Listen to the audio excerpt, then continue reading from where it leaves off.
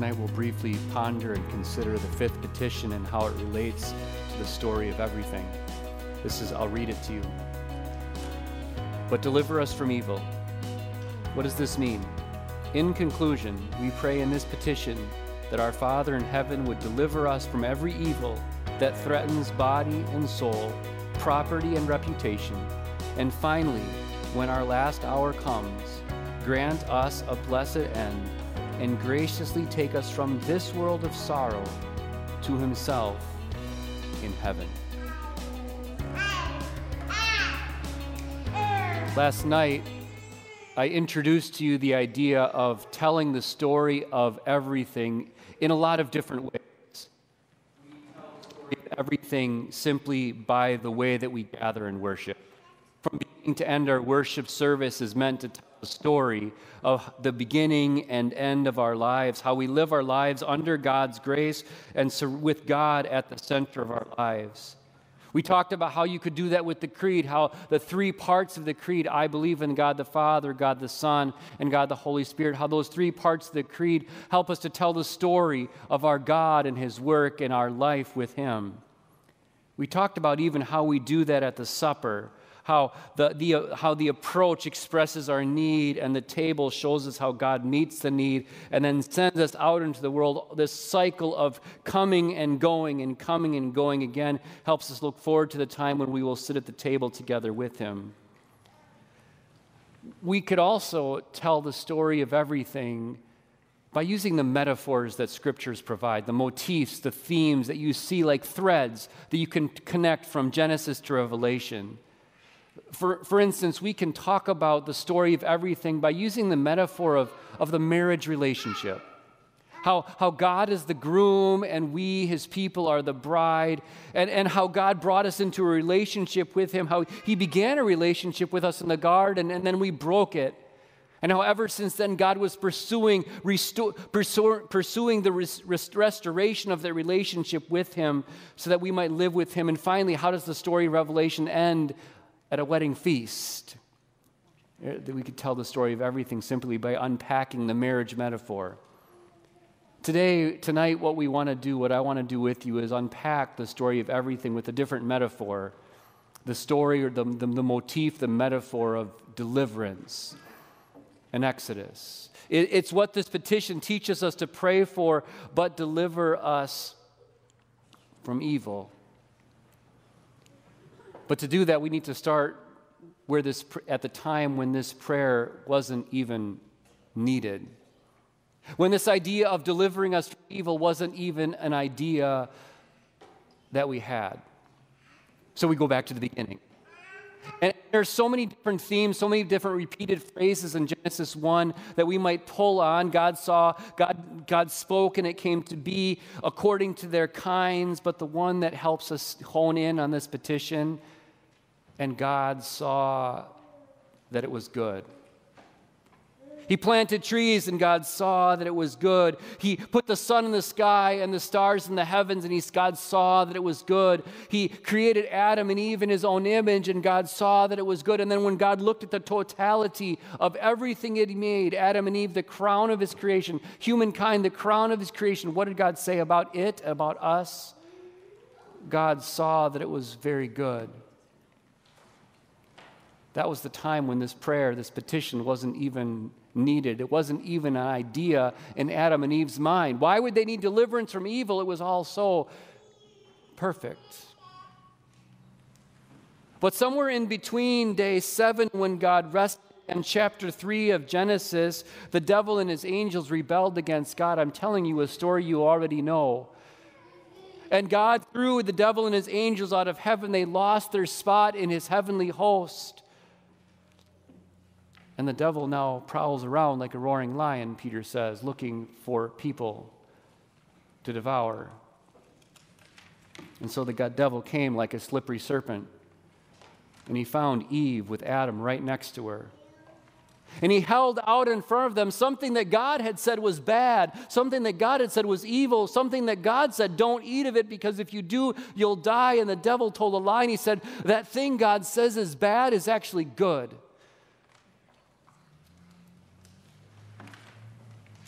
And Adam and Eve listened to the lie. When they should have prayed, Lord, deliver us from the lie, deliver us from the liar, deliver us from evil. When they should have prayed that, they ate it. And then instead of turning to God then in their guilt and shame, Lord, we've sinned, deliver us from death, deliver us from evil, what did they do?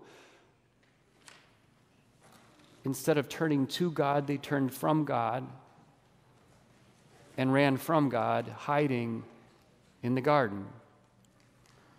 Instead of turning to the one who gave all that to them, instead of turning to the one who gave them the tree of life too, they ran from him and hid behind a bush, if it were.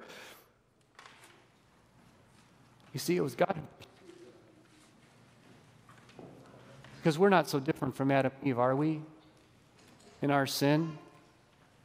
Not only do we not pray, at least some of the time when temptation rears its head, it's not wrong to feel temptation, but when we feel temptation, it's wrong that we don't pray, deliver us then.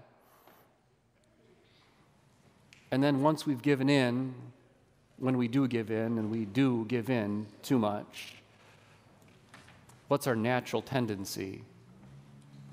We can give all kinds of words, can't we? Hide, minimize, push it away, blame.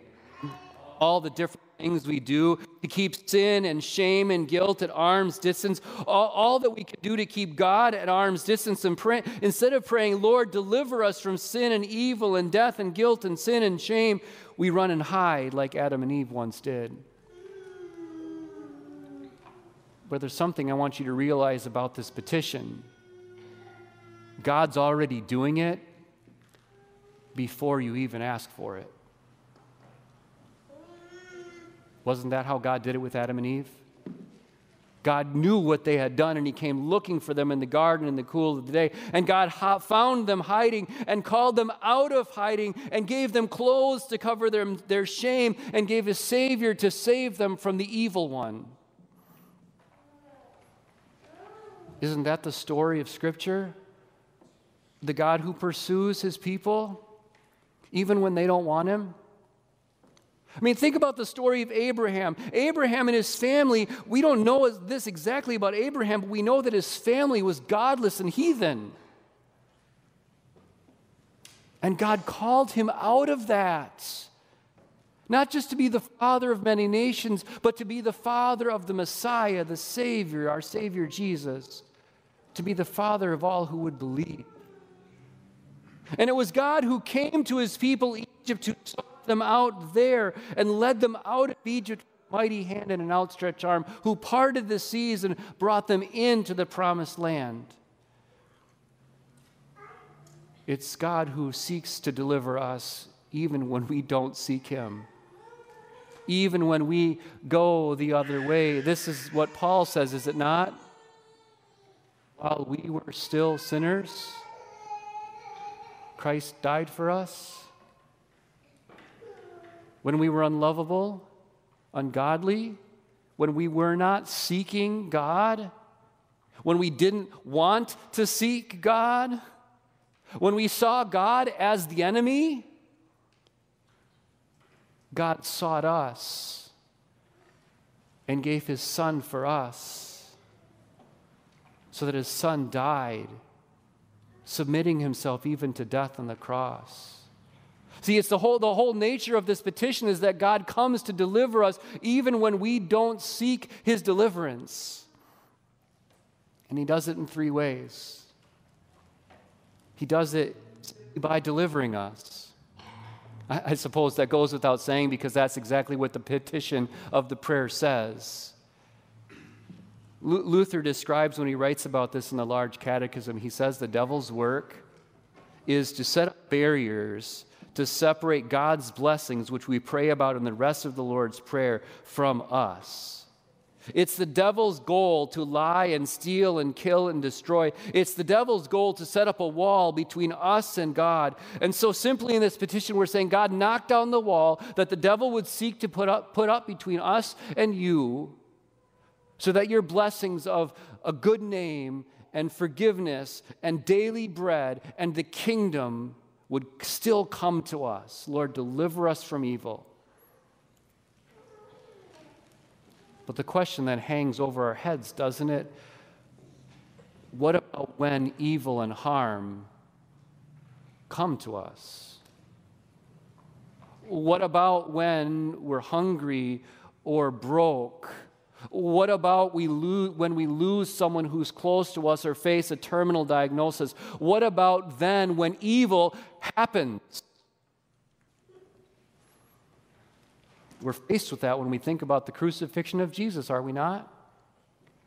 The worst miscarriage of justice the world has ever seen.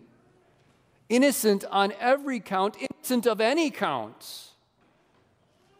And yet there are the Jews scheming and plotting and paying a betrayer. There's a betrayer, one of Jesus' own, handing him over to those who hated them. Then there's the Peter, the denier. Then there's the Jewish high court, which trumps up charges against him. Then there's Pilate, who he keeps coming. He wants to let Jesus go, but he gives in to peer pressure. And then there's the mockery and the ridicule and the abuse and the shame. Then there's the abandonment, even by God himself. This should not be. What about when evil seems to win? It's then that this prayer is answered in this way, that God bends evil to serve his purposes. I know I've said this a few times by now, but the devil is God's devil. The devil is Jesus' devil. And God allows him to do things. But who's in charge? It's the way we say it in our house. God is. So when this great miscarriage of justice happens in the case of Jesus and the devil does his happy dance on Jesus' grave, God says, you don't even know what you're doing. But I do. By the death of that innocent one, I'm setting people free from sin. By his death on the cross, I'm giving life to all humankind. By his burial in the grave, I'm sanctifying the graves of my people. By his resurrection, yes, by his resurrection, I'm going to show you who's God. God bends the wicked, evil schemes and works of the devil to serve his good and glorious and saving purposes. So you can be sure that the evil that the devil intends in your life, God only intends, and God will rule over that for your salvation. And so we pray finally in this petition, Lord, deliver us. God, bend his evil for your good. And finally, Lord, destroy him at the end. You see how the story of everything kind of comes to a glorious conclusion? Here we are in the middle of things where we're praying for deliverance and we're praying for bending, but ultimately we long for destruction. For the time when our Savior Jesus will not come in humility or weakness, but then he will come in power and finish what he started on the cross. Finally, once and for all, taking the devil and all of his angels, they won't be on a leash anymore. They'll be locked in the cages of hell, which God has prepared for them since the beginning of the world. Then they will be under his feet forever. Now they are under his control, but then they will be utterly and forever destroyed. And we will be completely and utterly freed, delivered from sin and every evil, never more to weep or cry or struggle or feel shame or carry guilt ever again. Because whatever we feel and experience here will be taken, removed, and we will see things as they really are. Our Savior having triumphed over evil on the cross, having defeated death and the grave, we will live with him for all eternity. And so we continue to pray, Lord, deliver us from evil. Amen. Amen. Let's sing the hymn.